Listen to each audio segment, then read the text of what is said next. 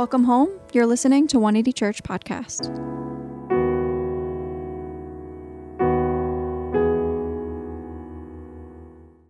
Today's sermon is given by Dr. Sammy D. Kim, a co-founder of 180 Church NYC, a bioethics fellow in global health and social medicine at Harvard Medical School, and a regular contributor at Christianity Today. So, the retreat's almost over. You guys sad? Yeah? But there's one more thing. One more thing in the tradition of Steve Jobs, of course. We haven't finished. We have one more thing profound left to talk about. And for those of you who came up for today, let's just do a brief review, okay? Let's move down. What we talked about this weekend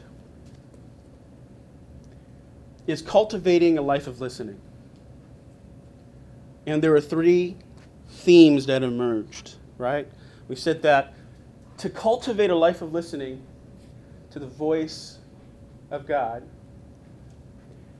we have to develop sacred and space times, sacred places, and sacred people. And we done those two this weekend. We done sacred times, an overview of that. Sacred places. We went to the park with the lake and the beach and spent an hour or so with God and others. Today, we're going to talk about developing sacred people. Sacred friends. Look to the person left here and be like, you're my sacred friend. Will you be my friend?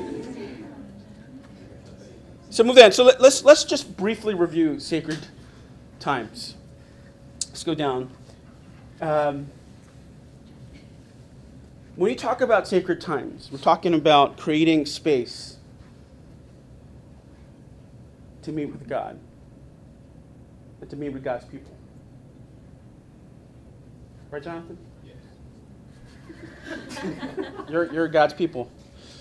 So I remember even last night, the reason why we did worship at 1 o'clock was to give people enough time to pick out. Those desserts were sinful. They are against my regimen.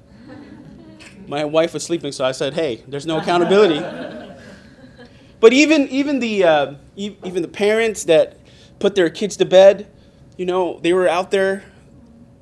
Surgeon Lee was, I don't know what he was picking out. I gave him eyes of judgment, and he was eating. Haley was there.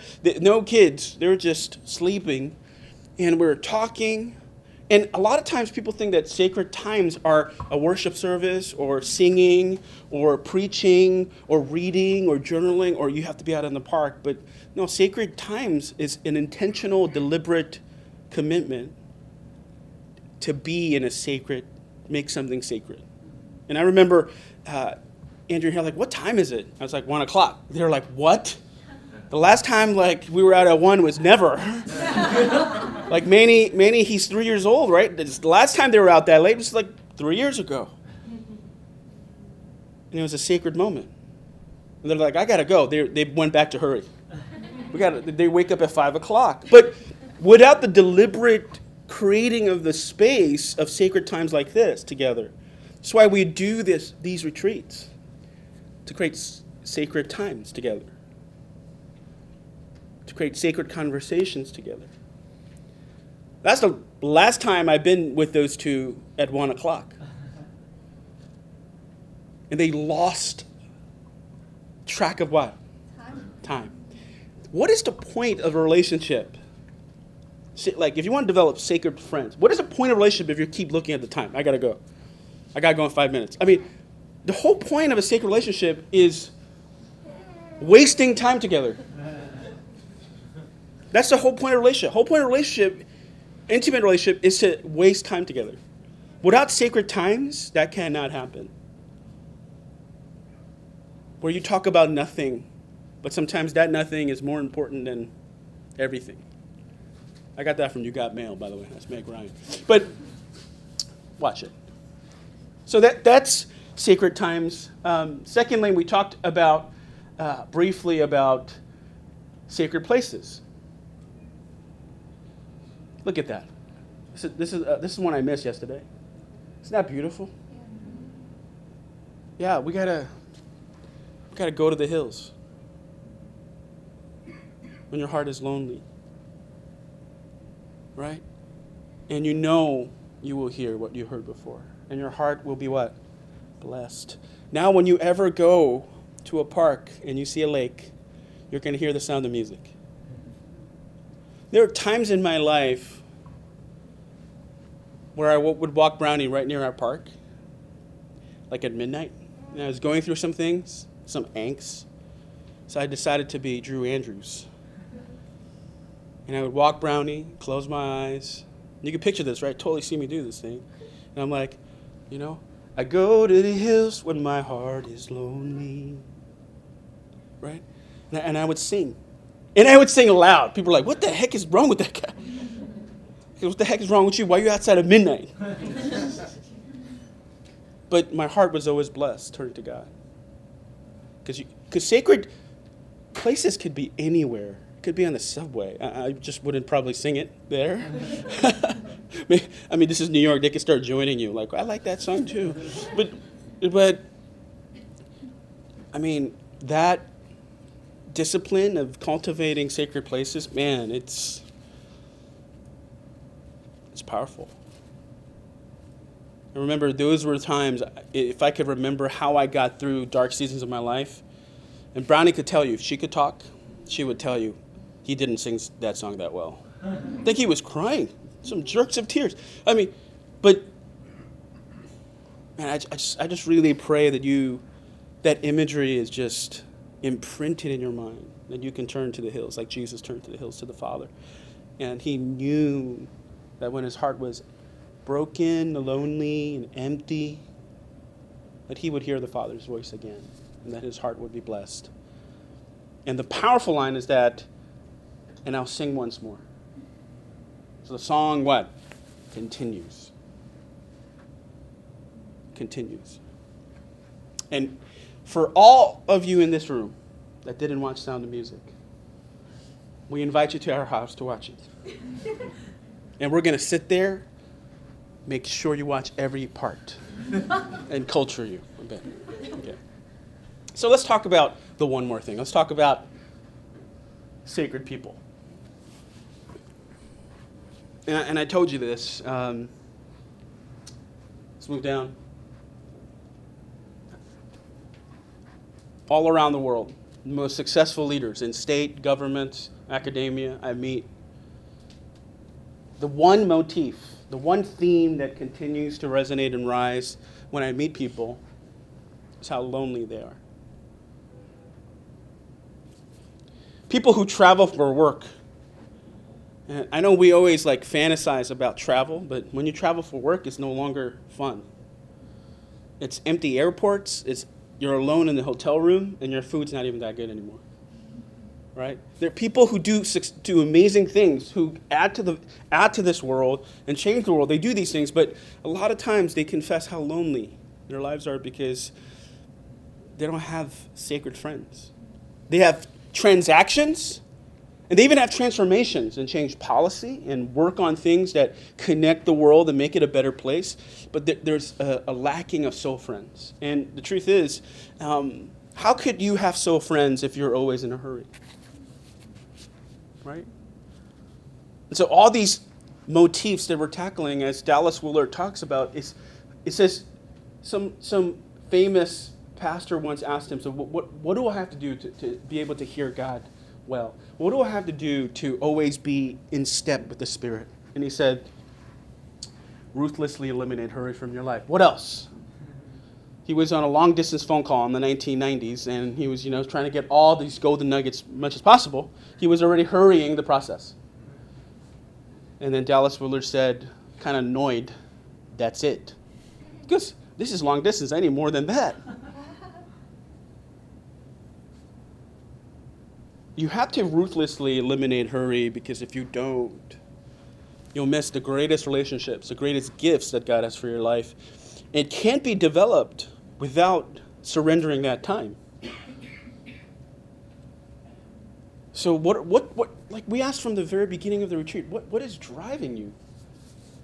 Why are you in such a hurry? Where are you trying to get to? Ask someone next to you, where are you trying to go? Well, you're like, if you were like sort of dense, and some of you are dense in this room, so you might be like, trying to catch the train, trying to catch the bus. You know?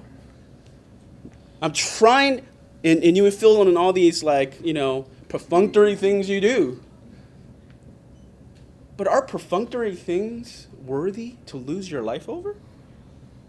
I mean, yeah, that's what I'm trying, like, you're not a bot, right? I mean, like, you're in a hurry for something perfunctory, and it's, like I said, like, if life is defined by anxiety because you're in a hurry all the time because you have to get things done, what is the point of your life?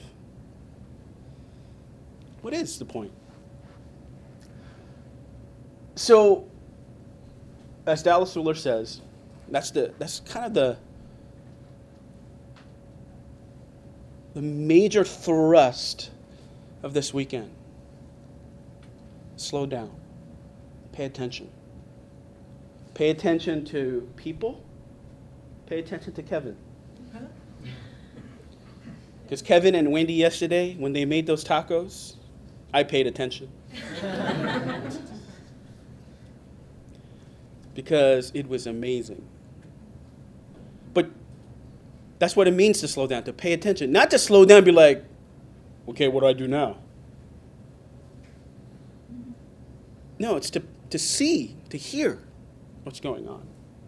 So, how do you do this? Well, let's look at this passage here. Why we need all three, sacred times, sacred places, and sacred people, is because there'll be some times in your life where sacred times and even sacred places won't be enough. You won't be able to hear God when you go to that sacred place sometimes because you'll be going through something very dark, where your faith is shaken, where you're so hurt or you're numb, you can't feel anything. And you're trying to make sense of the dissonance in your life. And let me just tell you, there will be dissonance. It's not if. It's what? It's when. And when those times come, you have to make sense of why God would allow such thing. Why God would allow such loss, such brokenness, such pain in your life. And what defines usually a believer in a an 80-year period? If you came to Christ in your 20s, or your life ends at 80s, that 50-year period is defining those moments of dissonance and being able to come back from them and understand why. But that's very difficult to do. That's why, if this part didn't exist, we wouldn't need the church. You can make your own sacred times. Right? You could, in fact, come to this park every Sunday by yourself and walk it and be like, whoa, this is awesome. God, you made this. And you made me. Awesome. Right? And for some people, that's what people say, that Christianity, you don't need the ecclesia, you don't need the community to do church until loss happens, and suffering happens, and pain happens. This is ubiquitous to life, right? What happens when something tragic or painful happens to your life? What's your first question? Why me? Yeah, why me? See, that's a question of entitlement. Why me? Why not her? Why not him? Why me? It's like, curse him, not me. Leave me out of it. But the thing is, why not you? Right? Everybody suffers. That's what it means to be human. It means you're prone to vulnerability. But the first question we ask instead is, why me? Like we're entitled to a perfect life. Anybody entitled to a perfect life here? At times, you'd be like, why is my life perfect? God, what's wrong? And so if you are a believer, then your lens of the way your life should work out can't be successful people or celebrities or even successful spiritual leaders. And you go, I want my life to look like that. What? Who is your Lord? Who is your Lord? Jesus. Last time I checked the Bible, you're supposed to follow him, right? It doesn't say follow Dr. Sammy or P. Lid. It doesn't say follow Billy Graham anywhere in the Bible. Jesus said follow who? Follow me. Then your lens of suffering has to be whose? Jesus. And here's the problem. When you suffer and when you lose and when you're in pain, you're going to naturally go to your friends.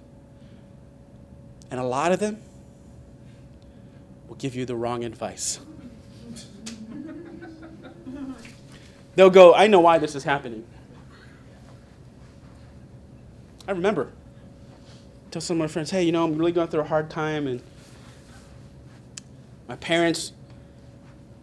my mom passed out. It's really difficult. The church is struggling. I just feel like I'm losing. And people said, well, God is breaking you to use you. Right? You were haughty, so now he's trying to make you humble. Don't you see that? That's why he took your mom. What? That's why you have to suffer this way. So you understand that you're nothing. Really? And I did believe that for a long time. Until to my mid-30s, I believed. I told you my correct age. I'm not lying about it this time. But I believed that for a long time because everybody wants to make meaning. Making comes when suffering happens because you don't want to suffer in vain. You want to know there's a meaning. And the greatest danger of suffering and loss is to try to make sense of it logically, systematically, and be wrong about it. So let's look at the lens of Jesus. Paul talks about communion, right? Says that, for I received from what? From the Lord, what I also what? Pass on to you, that the Lord Jesus, on the night he was what? Betrayed. Have you ever been betrayed?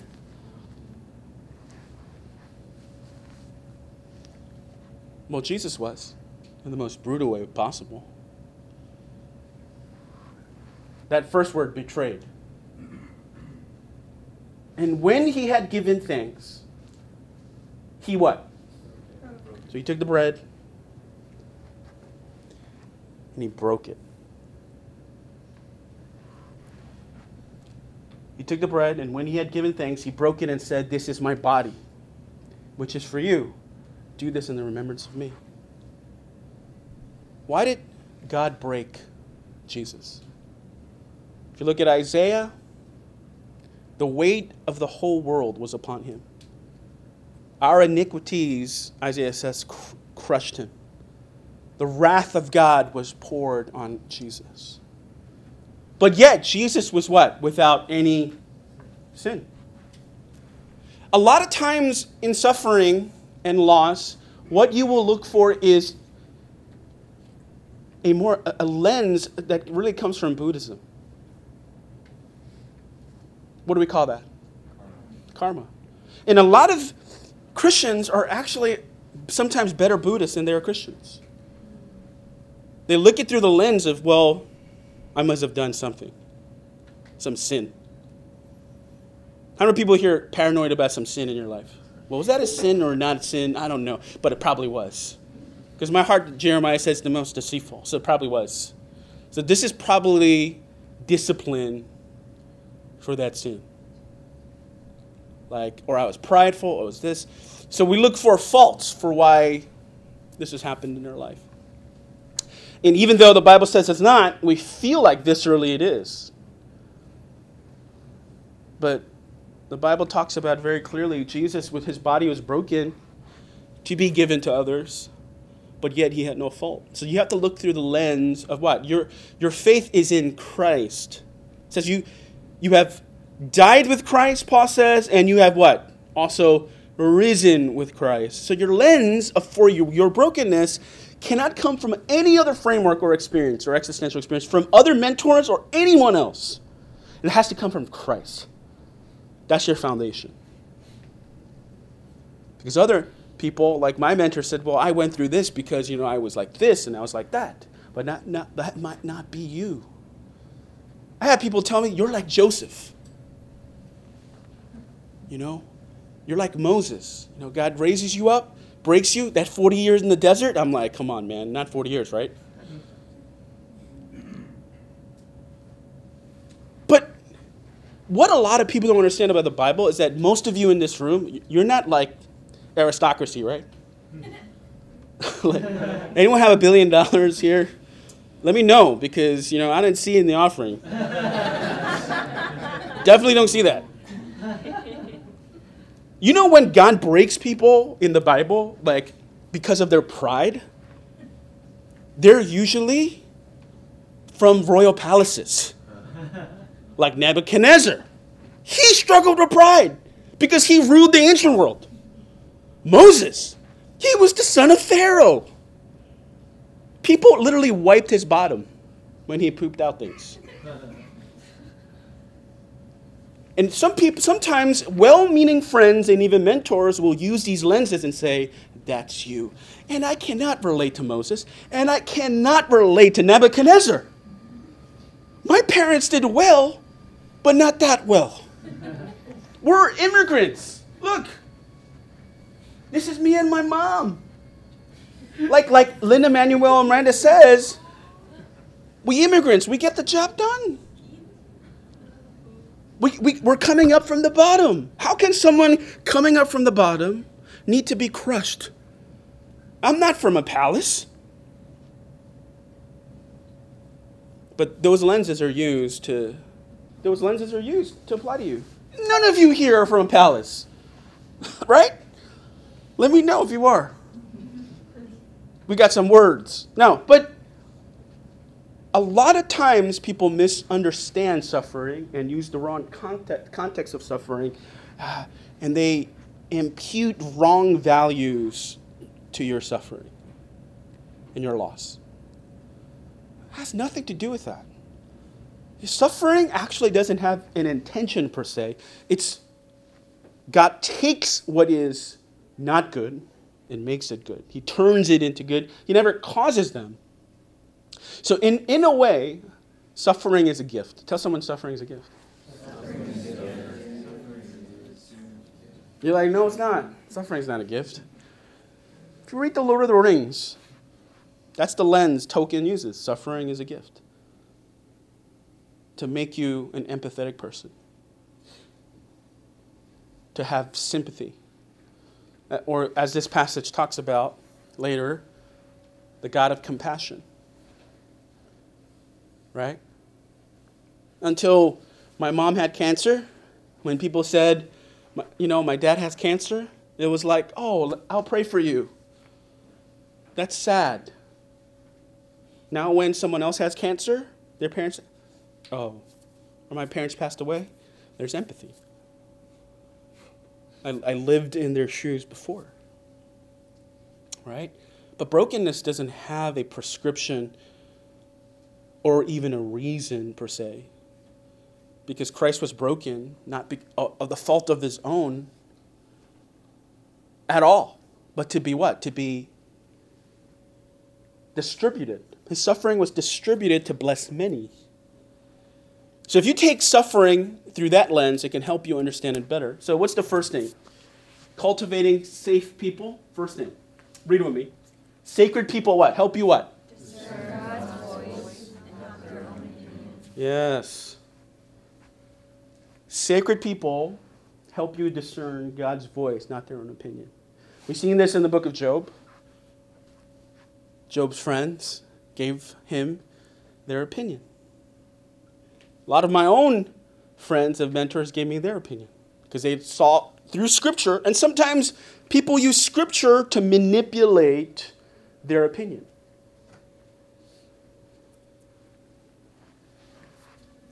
And that's why when you share your sacred stories, your painful stories, you probably shouldn't share with everyone. Because how many people here, I mean, you got to be honest with me. I'm like this, and I repent, you know what I'm saying? How many people judgmental? You're a little judgy. You a little judgy? Harris, you're judgy. You just don't look like it. I don't judge. Yeah, I do. No, come on. I mean, you're a little judgy, right? I mean, you look at someone and you diagnose who they are. They're like this, and you have no idea. You haven't lived in their shoes. You haven't experienced what they experienced. You haven't shared their pain. You're just like, well, this person is reduced to this. Smart, stupid, annoying, too much, loud. The complexity of a human being, the imago Dei, the image of God, influencing, creating that person. But the problem is you're judgy. You always thought. If I said, what have you always thought about John? No, let's not do that. I mean, you would have presuppositions. And the problem of the pretext is that a lot of us, when we enter conversations and hear people's story, we're not even listening to their story. We're already thinking of what we should say. So therefore, you're not really listening. You're just, what? Waiting for them to stop talking so you can give your opinion. That's not who safe people are. That's not who sacred people are. They don't judge you based on even your past or even your present. They listen to what is really happening in the context of what God is doing. And they help you discern God's voice. They help you discern God's voice. And honestly, I say this because I haven't seen a good model of this in the church. Just like, I'm behind every major curtain of Christianity, all the leaders, and I haven't seen it even well there. Because we're so judgmental. I really dream of 180 becoming an ecclesia where we're judgment-free. Like, no judgment. How do you do that? You got to see the lens of the cross. Jesus died for every single person in this room. Jesus died for the whole world, but it means that the Missio Dei was influenced by the Imago Dei, meaning that God saw everyone worthy of saving and redeeming, and their story worthy. Can you tell that to the person next to you? What in Marvel they say, you must be worthy, right? Thor. Tell them you're worthy. And you're like, when you hear that you're worthy, how do you feel like? Okay. Yeah. Thanks. Those are some powerful words. You're worthy. Just two. But you're worthy? You're worthy of the death of Jesus on the cross. Then you're worthy. If you weren't worthy before, you are now. Because of his death. And everything, every lens of suffering, loss, grief, has to come through that lens. So, if you're going to do a grief journal, and this is probably the worst thing the church does, we just don't have a context for this well. I think we're developing in the last 30 years or so. Leighton's been one of the major leaders of that. Dallas Willard, too, and others have been speaking to this issue about the ambiguity, the precarious nature of life, how to process grief. You have to find sacred people. And sometimes that's not going to be easy. That's why I want to start a community of sacred people. So that's the first thing. They help you discern God's voice and not their opinion. It could be completely different from what you think. And most of the times, it is completely different than what you think. So secondly, what is the purpose of suffering then, in the context of the biblical context, in the context of looking through the lens of Christ? If there's any brokenness and the reason for it at all. Let's move down. Well, what is the reason for suffering and grief and loss? Well, first of all, I would just say you're not special in the sense that where you're going to be completely exempt from suffering. No human being is, right? But let's say you were exempt from suffering completely. Then that would also make you a special person, because then you can't connect to anyone else. What person that never experienced suffering or any kind of pain could even understand the cross or could understand any one of us? They'd be so superficial, they wouldn't be able to connect in a deep level with you in any way. So then they would experience a new kind of suffering, logically. A suffering of not being able to connect to anybody. Socially inept. That's why that's not possible. So, Paul says, praise to be the God, the Father of our Lord Jesus Christ, the Father of compassion and the God of all comfort. And that's a declaration. That's because, and you go, well, how does God know what suffering is like? Because of Jesus. You go, well, how did God suffer the cross? Well, he was a father that had to give his son for suffering. I would rather experience suffering than my own son. When I see my son suffer, it's more painful than if I suffered. So the Father suffered a suffering even Jesus didn't suffer.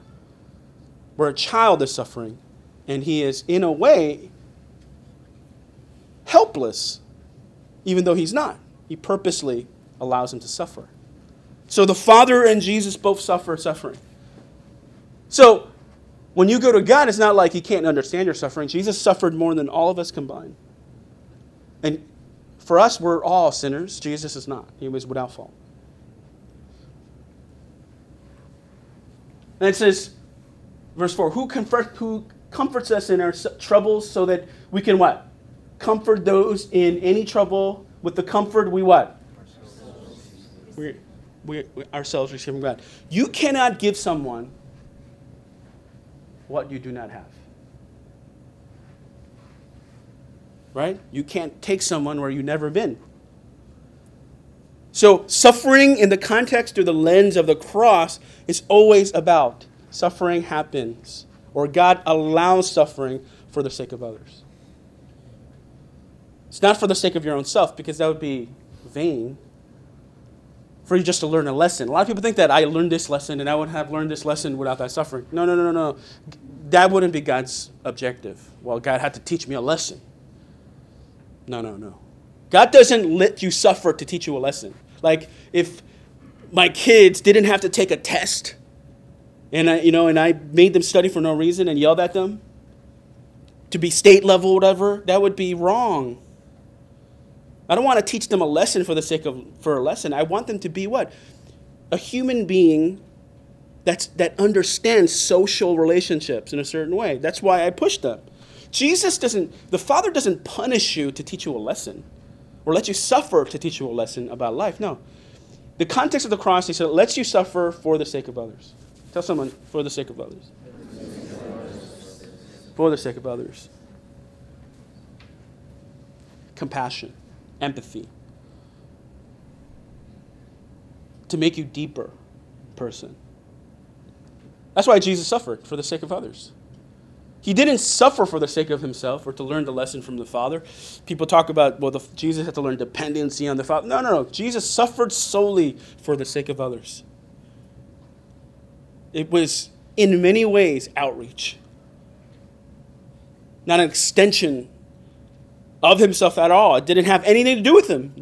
When people break the bread all over the world in communion and pass it away, before you can pass the bread, it has to be broken.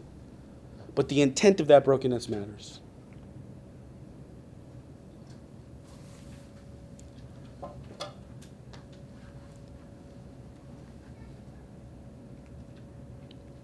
And what I hope is that your suffering would heal and comfort those who suffer the same thing in our community and around the world. That's the only way, biblically, you can make sense of suffering. We suffer because Christ suffered. Christ suffered because people suffer. It's perpetual. It's a full circle. So, let's move down here. So, sacred people help what? The greatest losses become your greatest gift. Now, Bethany Hamilton says something like this that I think is powerful. Bethany Hamilton is a Christian professional surfer who lost her arm when she was a teenager. And if you haven't watched the movie So Surfer, I highly recommend it. It's a tearjerker. And this is her quote. She says that, "I've had the chance to embrace more people with one arm than I ever could with two." God takes the greatest losses and helps them become the greatest gifts. To our friends, to our family, to the world. Because that's what the lens of the cross is, right? Jesus' body is broken and distributed to all for the forgiveness of sins, for the healing of the heart, of redemption. So if you're going to process your grief, you need people around you that can help you do those two things well. Because if they input why you suffered or why you lost, based on their opinion, it's going to hurt you more, set you back from the direction God wants to take you. Second, it has to be redemptive. In the end, suffering happens. It's a mystery to the in and outs of it. But the purpose of it is beautiful. The process is awful. But the purpose behind it, the cross, your own suffering, your own loss, is beautiful. And some of you in this room might be like, the things I've done and the things done to me are so hideous and so evil. I don't think anyone experienced them. You'd be wrong. The whole lie of the enemy is you're the only one. Tell someone next to you how the enemy would say that to you. You're the only one. Who's the master of mafia here? The devil is in there. Yeah, the devil would say the enemy, the evil one, would say you're the only one. That's why you're flawed. That's why you're inherently flawed. There's no one that can understand you. Wrong. Incorrect. Lies. There are many that can understand you. And there are many that need to be understood by you, actually, because they're asking the same question. And that's how the cross heals and redeems. Through his suffering, through his stripes, Isaiah says, we are what? Healed.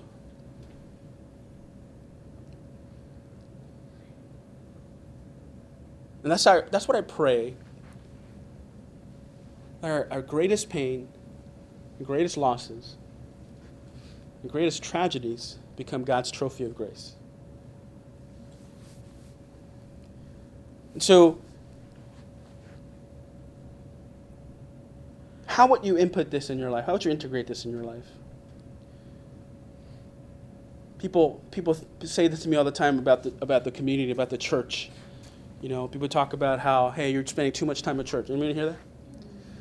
You know, what is church your whole life? You know, you go to small group, then you go to church, then you go to another meeting for church. When are you ever going to live your life? And this is what I have to say to them and all of you to help you put this into context. Okay? What is your life? What is your life going to be about? It's not the activity of church. The church is not a building. It's a community. And what I have to say is this. This level is beyond small groups. Right? Small groups is where it's a touch and go place where you could, reset what you're hearing from God, what the community is doing. You need more. You need deeper relationships than that. How are you going to cultivate them? You have to intentionally do more. You go, how am I going to do more? I already do this, and this, and that. I can't do more. Well, I'll just say this, you're too busy not to. You're like, how does that make sense? You're too busy not. Yeah, you're like, you're too busy not to pray? You're too busy not to. You're too much in a rush not to develop these deliberate relationships where sacred spaces happen. Yeah, it's going to take sacrifice, it's going to take time, but they're worth it. It doesn't have to be every week. But how do you create that space where you talk about things that actually matter? That's the challenge before you. Because small groups could accomplish that. And that's what we hope. But sometimes you need something deeper than that. Well, you go, well, I go to a small group, I'm all good. Well, maybe there's some things you don't want to share with, the same gender. I know some guys can't.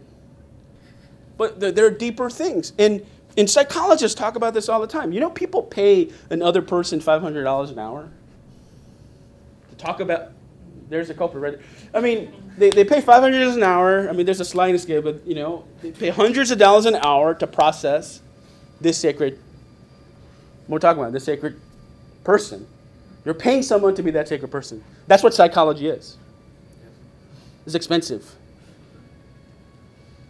But people do it because, who has the time every hour to do that? They make the time, they sacrifice. So, and there's a study that says that people who don't pay for counseling don't get well. You have to pay a price. So, if there are relationships in your life, you want to define the relationships in your life, you want to see if you have soul friends, you have to pay a price for them. You have to pay a price for that to happen. Like, was your salvation and mine earned by Christ because he didn't pay a price? It was easy? No. It was costly. It took everything. And that's how we're going to close today. You have to be deliberate. And as Dallas Willard says, how do you do it? Ruthlessly eliminate hurry from your life. Go to someone, right? Be like, Keiko, these are the things in my heart. We're not talking about just like stupid things. We're talking about that 1 hour, couple of times a year. Hey, I want to talk about my soul. Does that sound weird? It does, right? Like, hey, I want to talk about my soul. No. It only sounds weird because you're not used to it yet. They have workouts now, like Orange Theory. And what else is there? There's Soul Cycle. What else?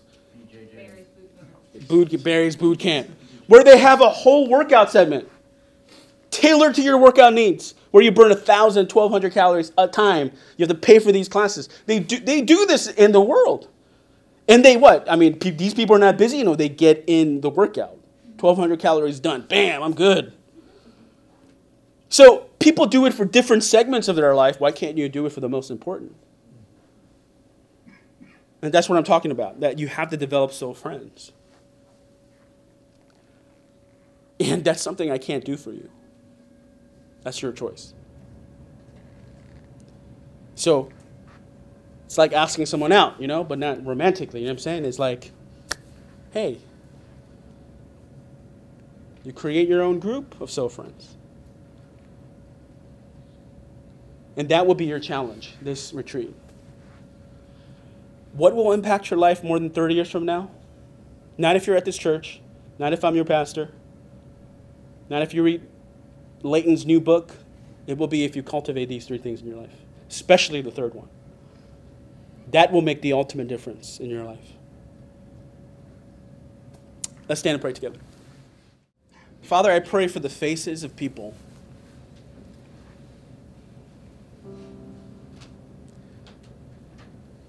Spirit of God, show us the people that we can become soul friends with, or deepen soul friends we already have.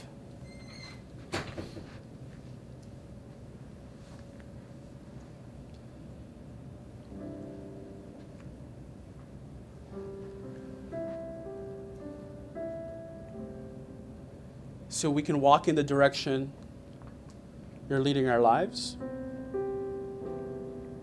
And the work you're trying to accomplish in us so we can flourish in every way could be carried into completion. Because friends, there are weeds in your life today and tares that the enemy has planted to destroy you.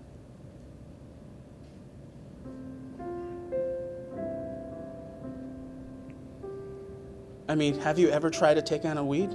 I personally haven't, but I've watched YouTube videos of it, and it's tough. You need help.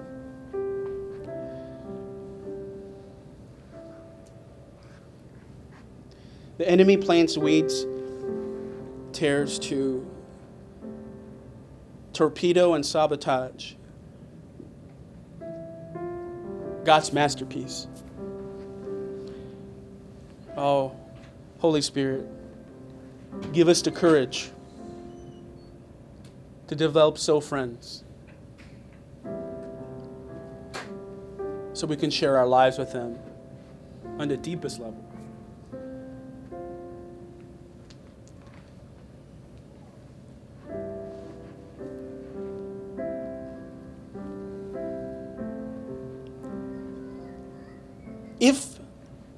I want you to think about this as we pray today. If the greatest gift you received in your life came at the greatest cost, then why would you think that any gift you receive in your life, the greatest gifts, the best gifts in your life, won't come at a cost? Find people that's willing to pay the price. Because nothing incredible comes for free. We've seen that in the cross. And we've seen that here in this passage.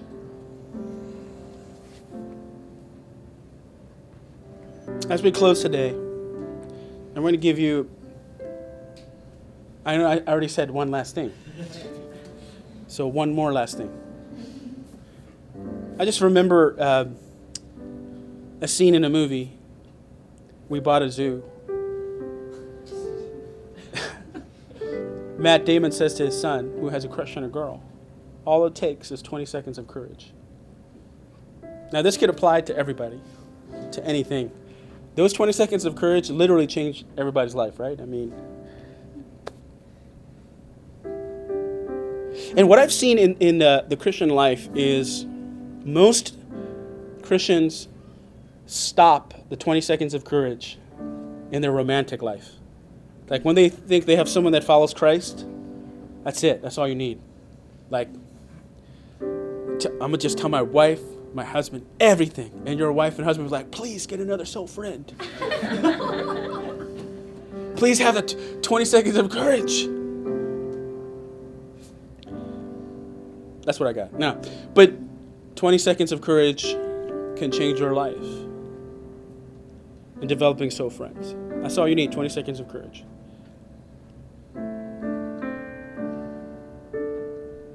Those three things. Sacred times, sacred places, sacred people. Will you bow your heads for the benediction?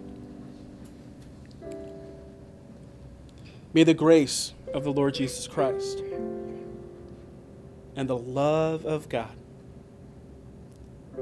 and the fellowship of the Holy Spirit be with you now and forevermore. Our God's people say, amen. God bless you. Let's give God a hand for the retreat. Blessings. Safe travels home.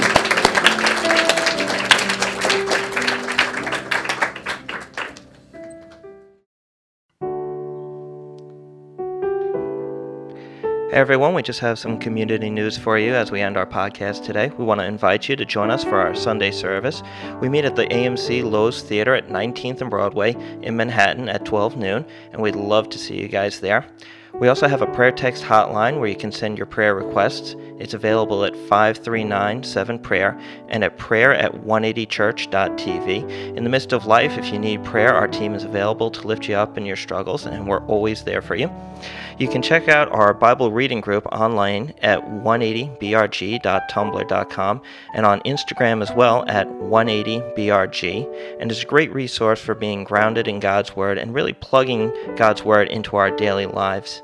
You can also find us online through our Instagram page at 180church and our church website at 180church.tv. And lastly, if you'd like to make an offering, you can do so electronically at our website at 180church.tv.